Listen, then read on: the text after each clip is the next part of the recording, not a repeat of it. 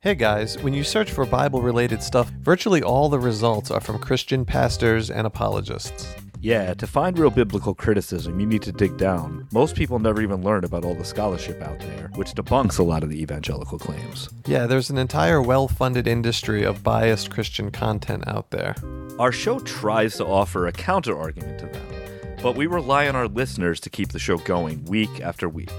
If you'd like to support the show, please check out our Patreon at www.patreon.com/skepticsbibleproject. Thank you to all those supporting us. We hope you enjoy the show. I'm John. And I'm Ben. And this is the Skeptics Bible Project.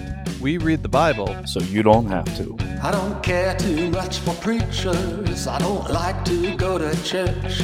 But I'd hate to meet St. Peter when my body leaves this earth. Hello and welcome to the show. This is the Skeptics Bible Project. Happy to be here with you again. How are you, Ben? I'm doing well, John. How are you doing? I'm doing good. So this, Ben, will be our absolute Josh McDowell finale. I know we've said this before. The last episode was supposed to be the final one. But again, we wanted to give all the time and attention to the people that wrote in questions and reached out to us on social media. So we got through, I would think, about half of the questions. So we wanted today to cap it off and finish out those questions. What do you think? Awesome. All right, let's start with the first one. Take it away, Ben. All right. Is it true that Paul never saw any resurrection directly himself? Well, the Bible doesn't claim that anybody saw the resurrection. Nobody. I mean, the women saw the empty tomb and then they saw the risen Christ. No one actually witnessed Jesus' dead body reanimating. So I don't know if that's what he's asking. But Paul does consider the vision that he had, however you want to describe it. You can go and read his description of it and the description in Acts even. And Paul does consider that to be a legitimate resurrection appearance. I don't think there's any doubt about that's what Paul thought. I think that if we could have interviewed the original disciples, like the Jerusalem church, my guess is they would say, no way did Paul see the resurrected Jesus. I mean, this gets into a little bit more of like my theory, Ben, but I think that the idea that there was a real rift between Paul and the Jerusalem church, and Paul is trying to say, hey, I'm an apostle just like you guys, because he appeared to you, the 12, and he appeared to me in the same manner. So I think that's what Paul's doing here. He's trying to bolster his apostolic claim. And so, yes, I think he would consider it a legitimate resurrection appearance. And certainly the church now looks at it that way. Yeah, it definitely seems like what Paul is describing is different than the resurrection appearances that we get in the Gospels later on. For example, where there's an emphasis on Jesus's resurrected body being also physical, not just a spiritual body. Although even that gets confusing because he's walking through walls too. But yeah, I suspect that Paul viewed his resurrection experience as equally valid as the other appearances. He seems to say that they're all the same when he's repeating the creed. But I also actually think that John is probably right. I think there may have been controversy about the distinctions that the Jerusalem church, the way that the original followers of Jesus claim to have resurrection experiences may be different than what Paul meant. But it's complicated to know. I don't think that it's totally clear. I do also think that Paul needs this. He draws his authority to kind of reinscribe Christian or this new Christianity, this new covenant, for the Gentiles, he needs some sort of authority to say they don't have to be circumcised. They're the engrafted branch onto the tree. They're part of the new covenant through Jesus Christ. And he gets that by his experience that he has talking to the resurrected Christ. So was Paul convinced by this experience? That's a very interesting question, Ben. Me and you off air have had a lot of discussion about this, because the motives of Paul, I think, are kind of a big unknown. I mean, I think the more traditional answer is absolutely, this vision that Paul experienced changed his entire life.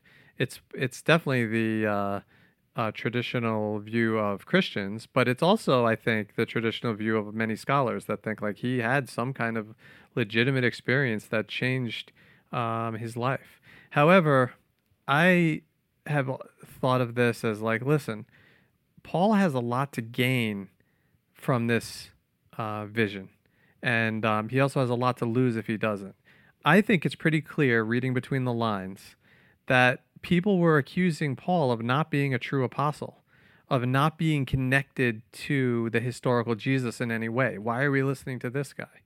This story is a very convenient story that connects Paul to Jesus in a very direct way. And it basically has Jesus coming down and bestowing apostolic authority onto Paul directly himself. And so I'm not saying that Paul was lying. I'm just saying that I think that should be in the cards when you're trying to determine why Paul is telling this story the way he's telling it. One of the options is Paul made it up. I'm not saying that that's what happened, but I do think it should be on the table. So was Paul convinced by this experience? I'm not so sure. I don't think we know, and I don't think we will ever know unless new evidence comes to light. Yeah, I mean, it's also interesting. So people should always keep in mind when you're reading these accounts that you should read Paul's version of the account of his conversion and try to read it without the pollution of the Acts account. And then if you want to read the Acts account later, that's fine. But understand that that's not the same. It's a historical whitewash in some ways of Paul's actual account, or it's trying to solve maybe some of the problems of Paul's initial account. I think that, I think, again, Paul's whole notion of his authority is completely contingent on this relationship that he has, this sort of, I don't know, esoteric relationship that he has with the resurrected Christ. He is in open conflict with the disciples who knew Jesus in his lifetime, like Peter, like James.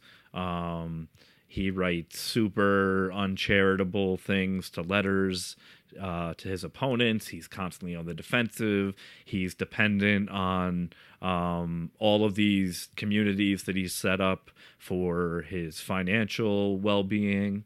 So I think that John raises a lot of really interesting points about Paul's motivation or possible motivation. I mean, I think that part of the problem is that we just don't, it's really hard to read people's intentions. And so it's hard to know.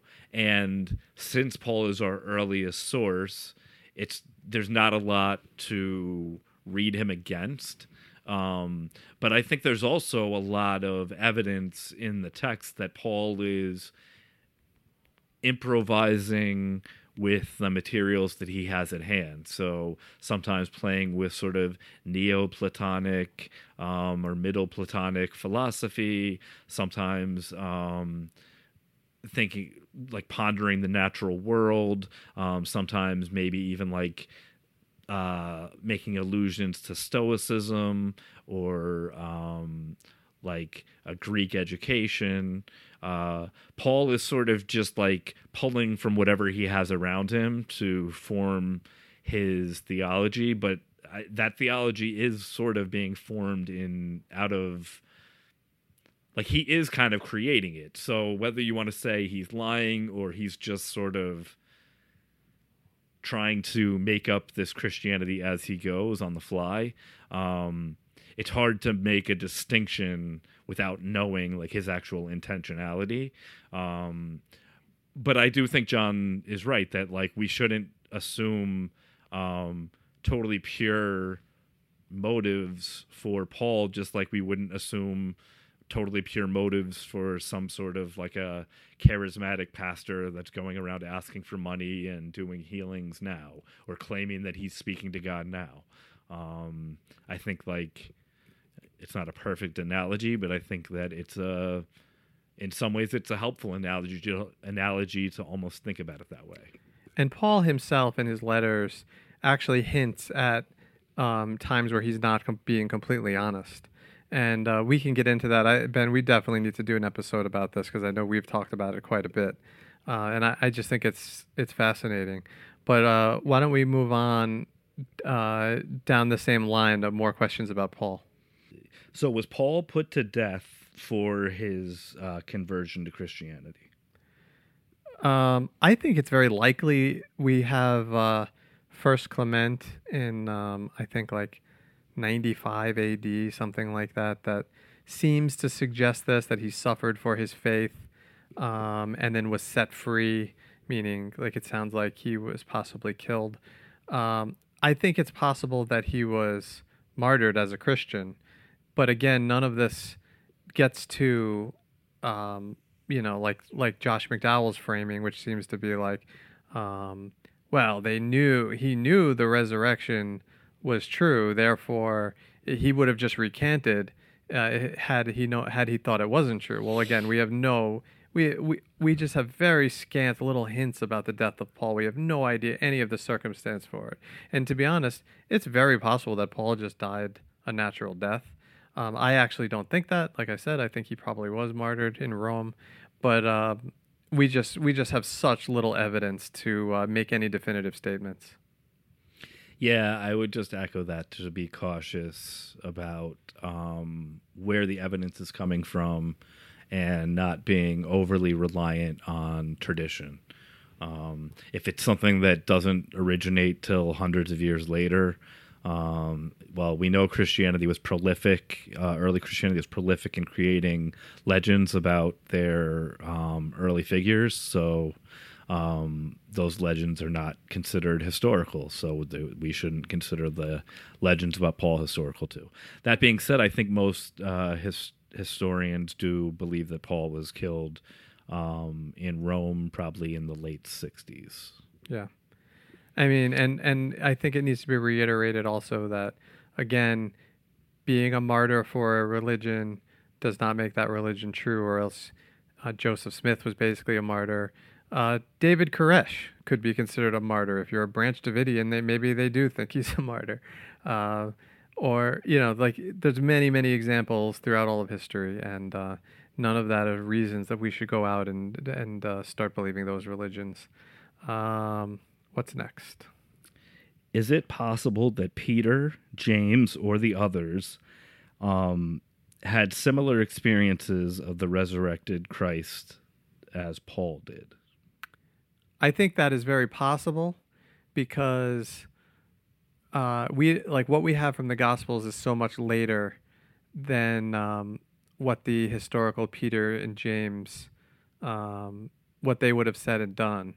So it's very possible that the first belief in the resurrection stemmed from a sort of a group of people that claimed to have visions in the way that Paul had a vision, and that the idea of a bodily resurrection only came about later as a way to debunk what became heresies like Docetism that said Jesus didn't have a physical body.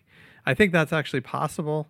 There's again, like I know we say this a lot, but there's no way to really know definitive answers on this. So you're just kind of like coming up with the most plausible theories that you can. Yeah, I think it's like obviously going to be conjecture, but I also think that John's right in his notion too. I mean, I think that people either said, "Oh, somebody claimed I saw him on the road," or somebody saw someone and later thought, "Wait, I was talking to Jesus," or somebody had a dream, or somebody thought they saw a ghost, and then it started to spread. Maybe a few other people saw it, and that's how it began. But obviously, if Paul is claiming to had visions, I think that's another way that other believers could have. I mean, again, we don't really know who were the witnesses, quote unquote, to the resurrected Jesus either. Like Peter and James make the creedal list, but I mean, that list predates Paul, so it's early, but we don't know the historical validity of that list. We don't have names for the other people. We don't have their actual testimony. All we have is something that Paul is repeating.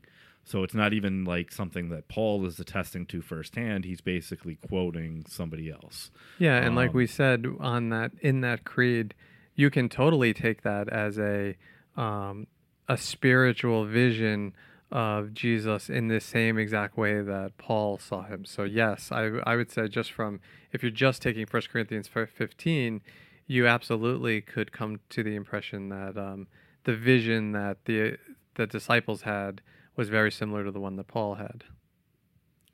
And you don't even have in Mark an appearance of the resurrected Jesus. You just have the empty tomb. So, but there's even no up to empty Mark.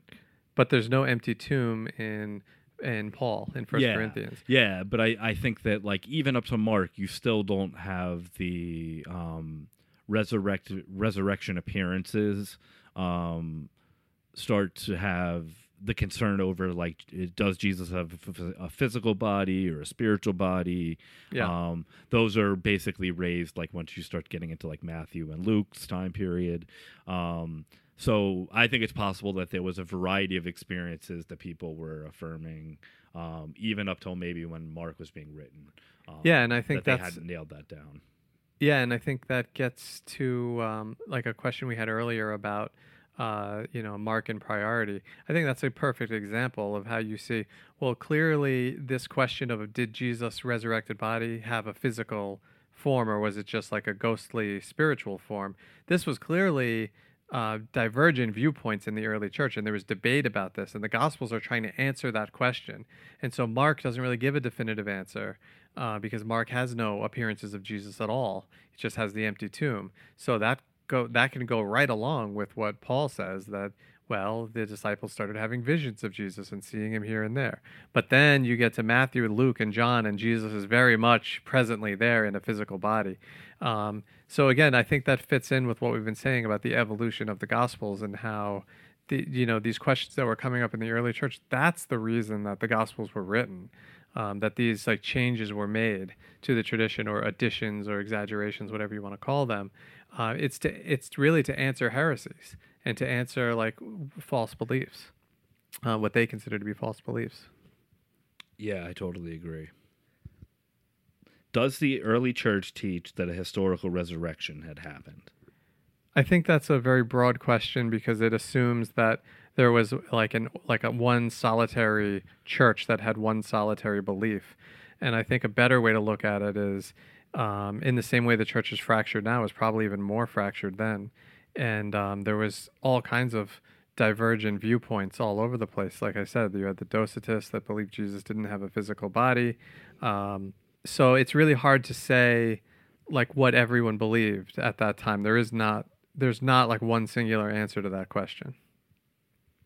Yeah, and I think that the Gospels create this sort of idea that, again, they go to the tomb on the third day, and boom, everything jump starts.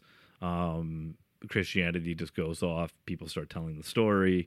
But obviously, we're trying to think about how this would develop historically, and historically, all these things would have taken a little bit of time to, and they wouldn't have been uniform stories that were going out, or one person telling like the origin story. That there was a bunch of different people telling a bunch of different stories before the Gospels are even written. I think as like a follow-up to that question, this person also said, is there a less supernatural alternative that would be more plausible than a historical resurrection? Well, by definition, the answer to that is yes, in my opinion, because, historically speaking, any explanation that is any naturalistic explanation is more probable than a supernatural explanation. So, like in the Gospel of Matthew, the Jews were claiming that the disciples came and stole the body. And we made the case on the show that, if you're going to take the testimony from the Gospels, like you need to take all the testimony, including those people that claimed, hey, the resurrection didn't happen. They came and stole the body. So, and yeah, like people are going to want to crucify me for saying this. I'm not saying they stole the body.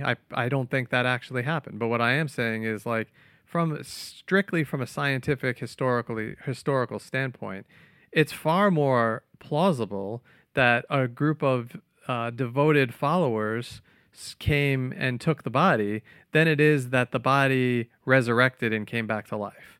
And you can come up with a million different explanations.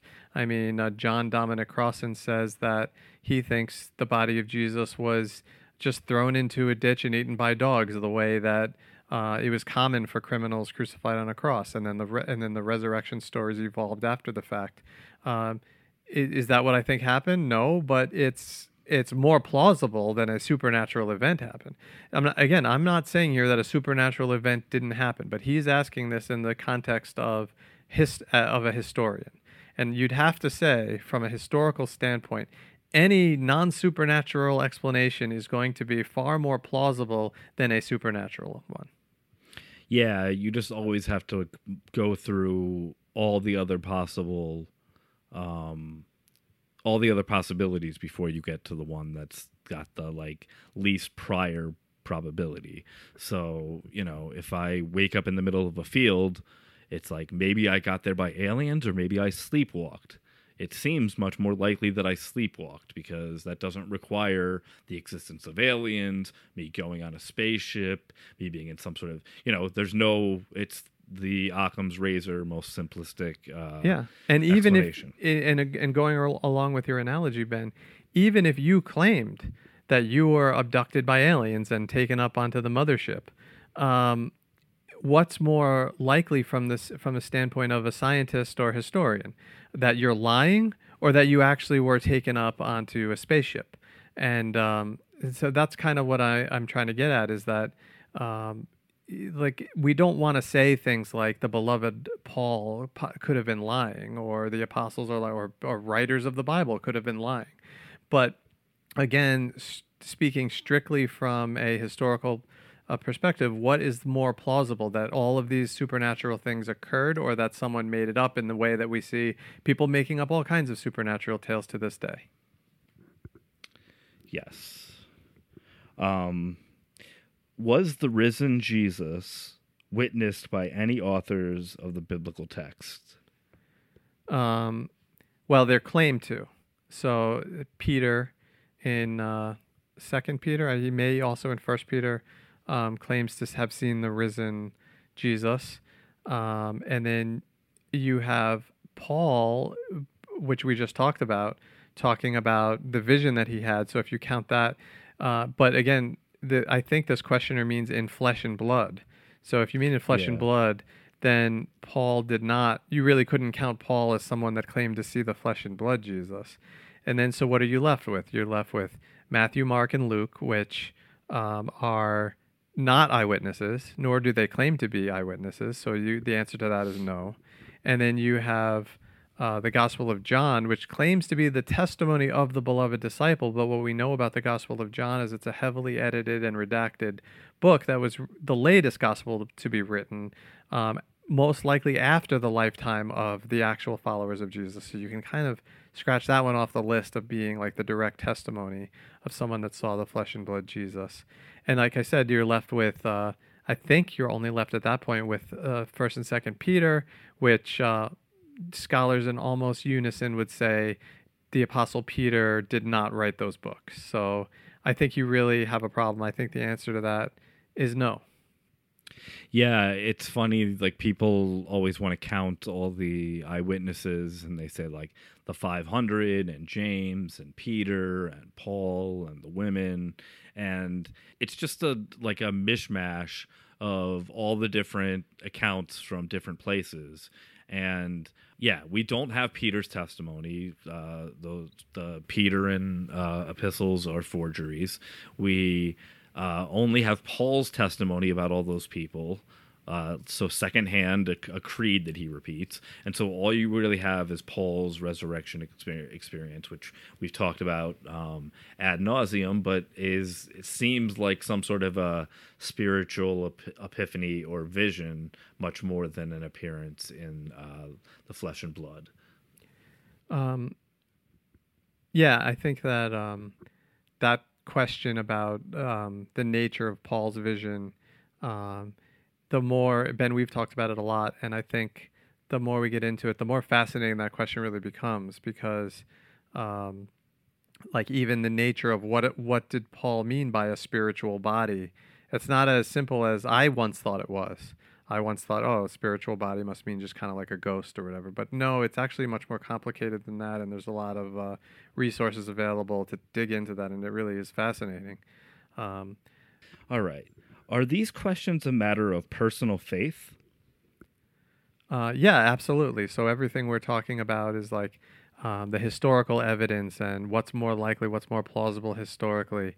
None of what Ben, I want to make this very clear, like Ben and I, although we get attacked by Christians and fundamentalists who don't like what we're saying, we're not actually saying that you shouldn't have faith or that you shouldn't believe that these things are true.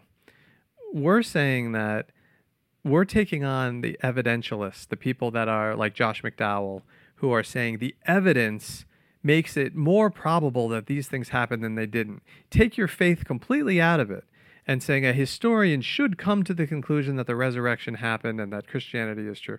That is, I think, what me and Ben are arguing with. If you understand that and you say, yes, there's lots of religions out there, many different teachings all over the place, but I, as a matter of faith, am putting my faith in Christianity. I don't think that Ben and I or anyone else can really have a problem with that. I mean, that's your own personal belief, and we have our own ways of thinking about it and parsing it out. But yeah, I think that these questions are a matter of personal faith, and I think that's a much better way to frame it for Christians. Just to say, not to try to come to you and persuade you with evidence that these things are true, because the evidence, as we've gone through, most cases doesn't really support the apologist claim. But if you come to it and you say, this has helped me in my life for these various reasons, I personally think it's true and I hold it by faith. And I don't think that's a really unchristian way to be. And I don't really understand why so many Christians are opposed to that, or they're so opposed to looking at the evidence in a skeptical way, because I believe you can be skeptical about the evidence and still be a Christian. Yeah, I mean, I pretty much just echo what you're saying. I mean, I think that it's actually a really rewarding way to look at the Bible, that can give you some extra substance and depth, beyond just sort of the traditional religious reading of the text. So I don't think that looking at the historical events has to be counter to faith at all.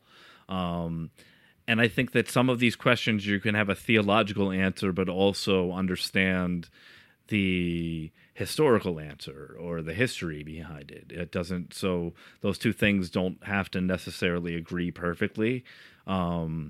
And you can hold them in tension, but understand that they're two kind of separate discourses. And like John said, I think sometimes that's much more of a healthy way to kind of approach these things, to be a little bit more humble and less dogmatic.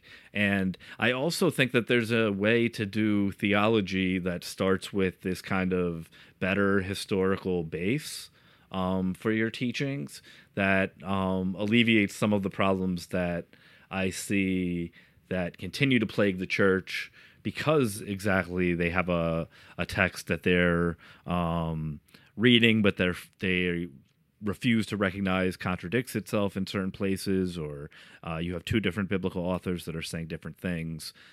This seems to continually be something that causes division and a lack of community amongst people that say they're Christians. So I think that there's a lot of ways that looking at the evidence looking at the evidence in a really skeptical way can also be beneficial for your faith. And I definitely don't think that it has to threaten your faith, like by definition.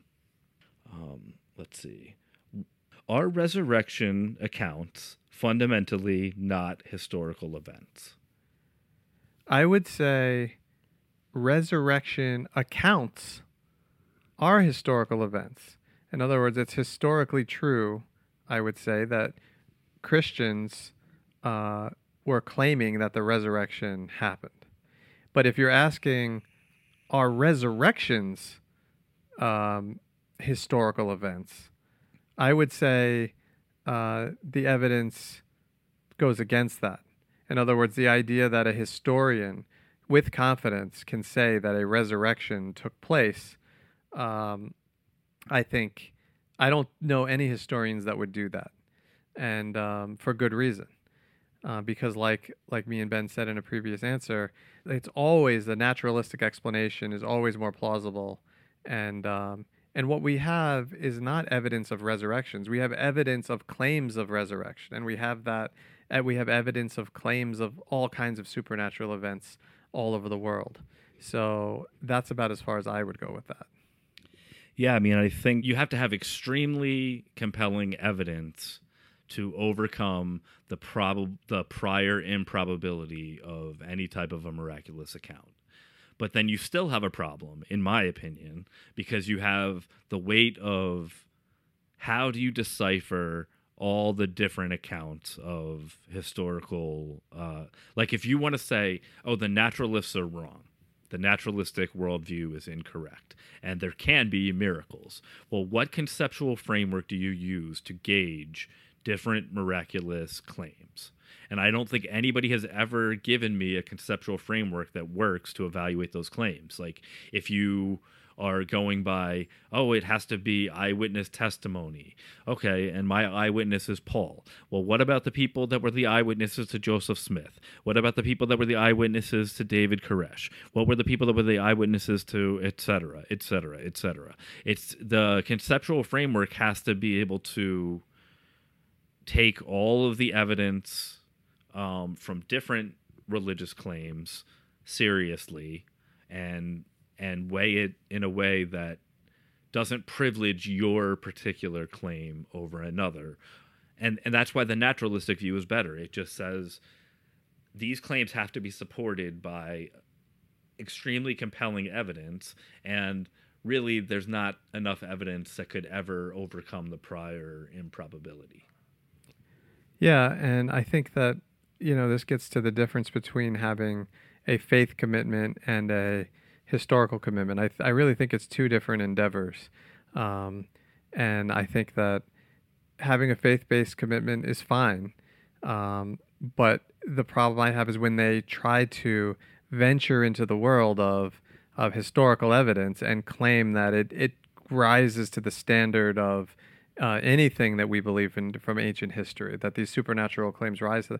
I just think it falls flat. I'm not persuaded by it, and I find it a little bit disingenuous how they make all kinds of special pleading for Christianity that they wouldn't make for any other religion. And as you know, Ben, I mean, there's Islamic scholars who make very similar types of claims for what we find in the Quran, and you find different religions all over the place that will make the same type of claims that these things are historical and it can be proven historically. And I think it's fundamentally the wrong way and who am I to tell a religious person how to do their faith? But I do fundamentally think it's an improper way for them to do it, because if they want to have faith in it and tell other people about how it's helped them, that's fine.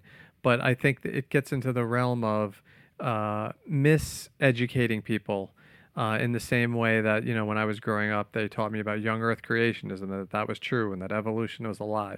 And I resent that to this day because I think that they're doing the same thing. They're taking a hyper literal interpretation of an ancient book that maybe in all probability, likely the original authors didn't even intend it to be read in that fashion, and they're imposing it on children and actually like diverting them from learning about the real science and evolution.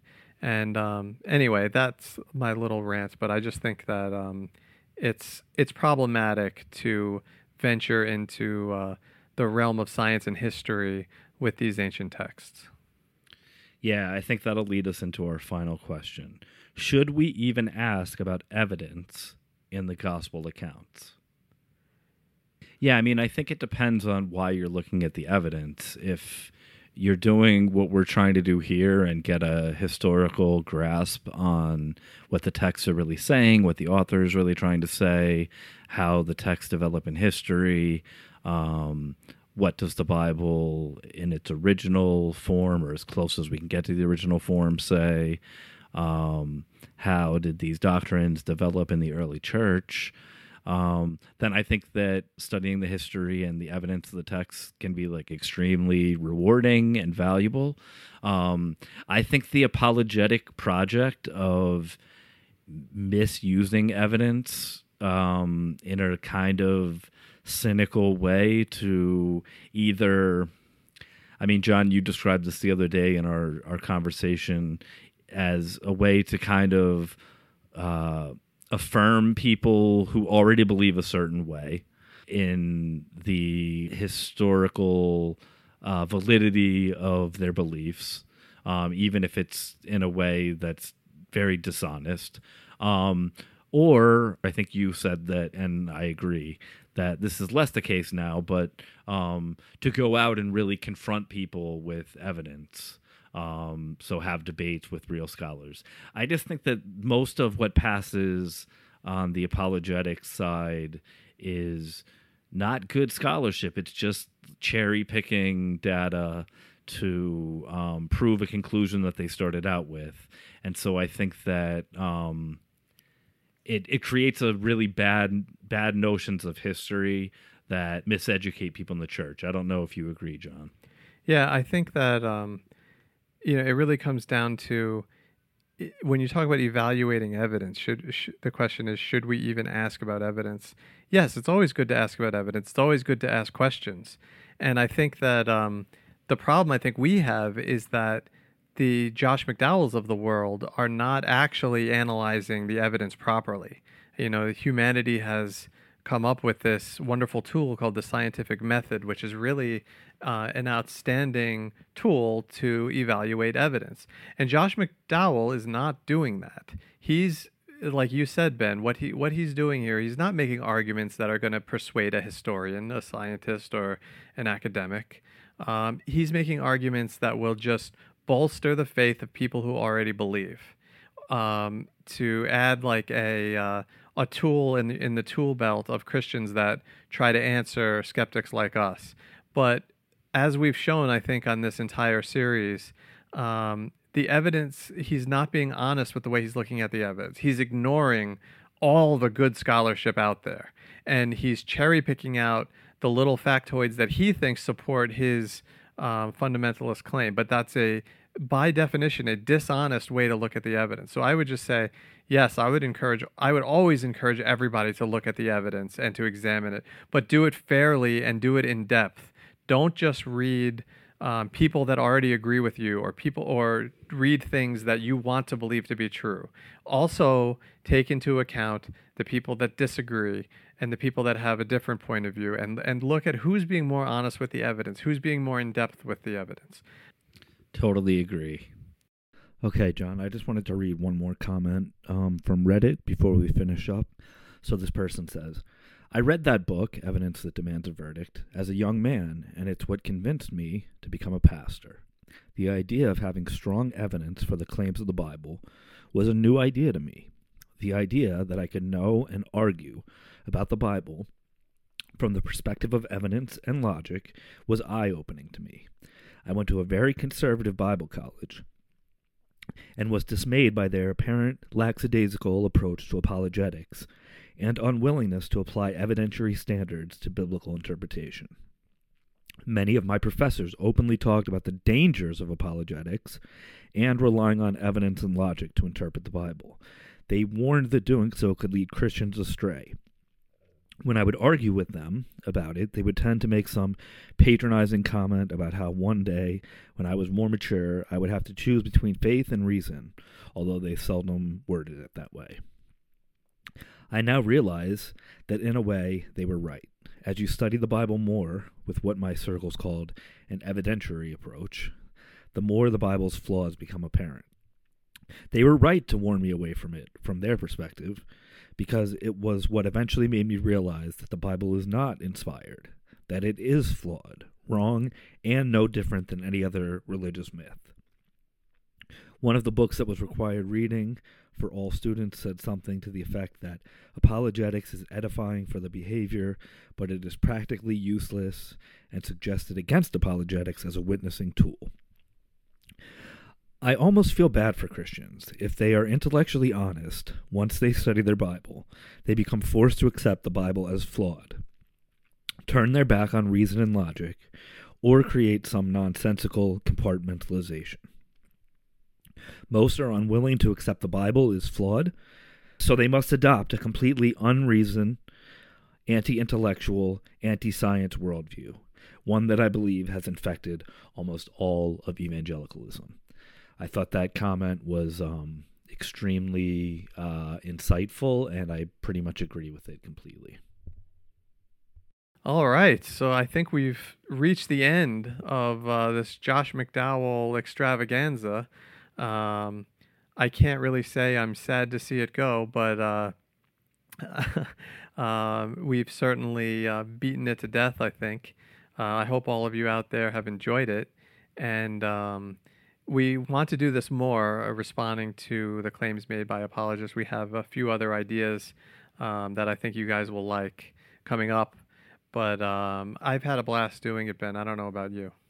Yeah, I really like this. I like being able to respond to specific claims, and this was a book that was obviously sort of like formative in the ether of growing up in the evangelical church. So it was nice to be able to confront some of the evidence that demands a verdict. Yeah, and for everyone out there that misses our regular segments like Bible versus Bible and Bible Says What, we are going to get back into that. There was so much Josh McDowell material that we kind of put that to the sidelines, but I want to assure everyone that those segments will be returning. I know we've had some questions coming in about that. I don't really have anything more, Ben. Great. Yeah, John, thank you so much. Have a wonderful night, everybody. Good night. The Skeptic's Bible Project is a John and Ben production, with intro music by John Lobker. Support us on Patreon at patreon.com/Skeptics Bible Project, and follow us on all social media platforms at Skeptics Project. Got questions or comments? Email us at skepticsbibleproject@gmail.com.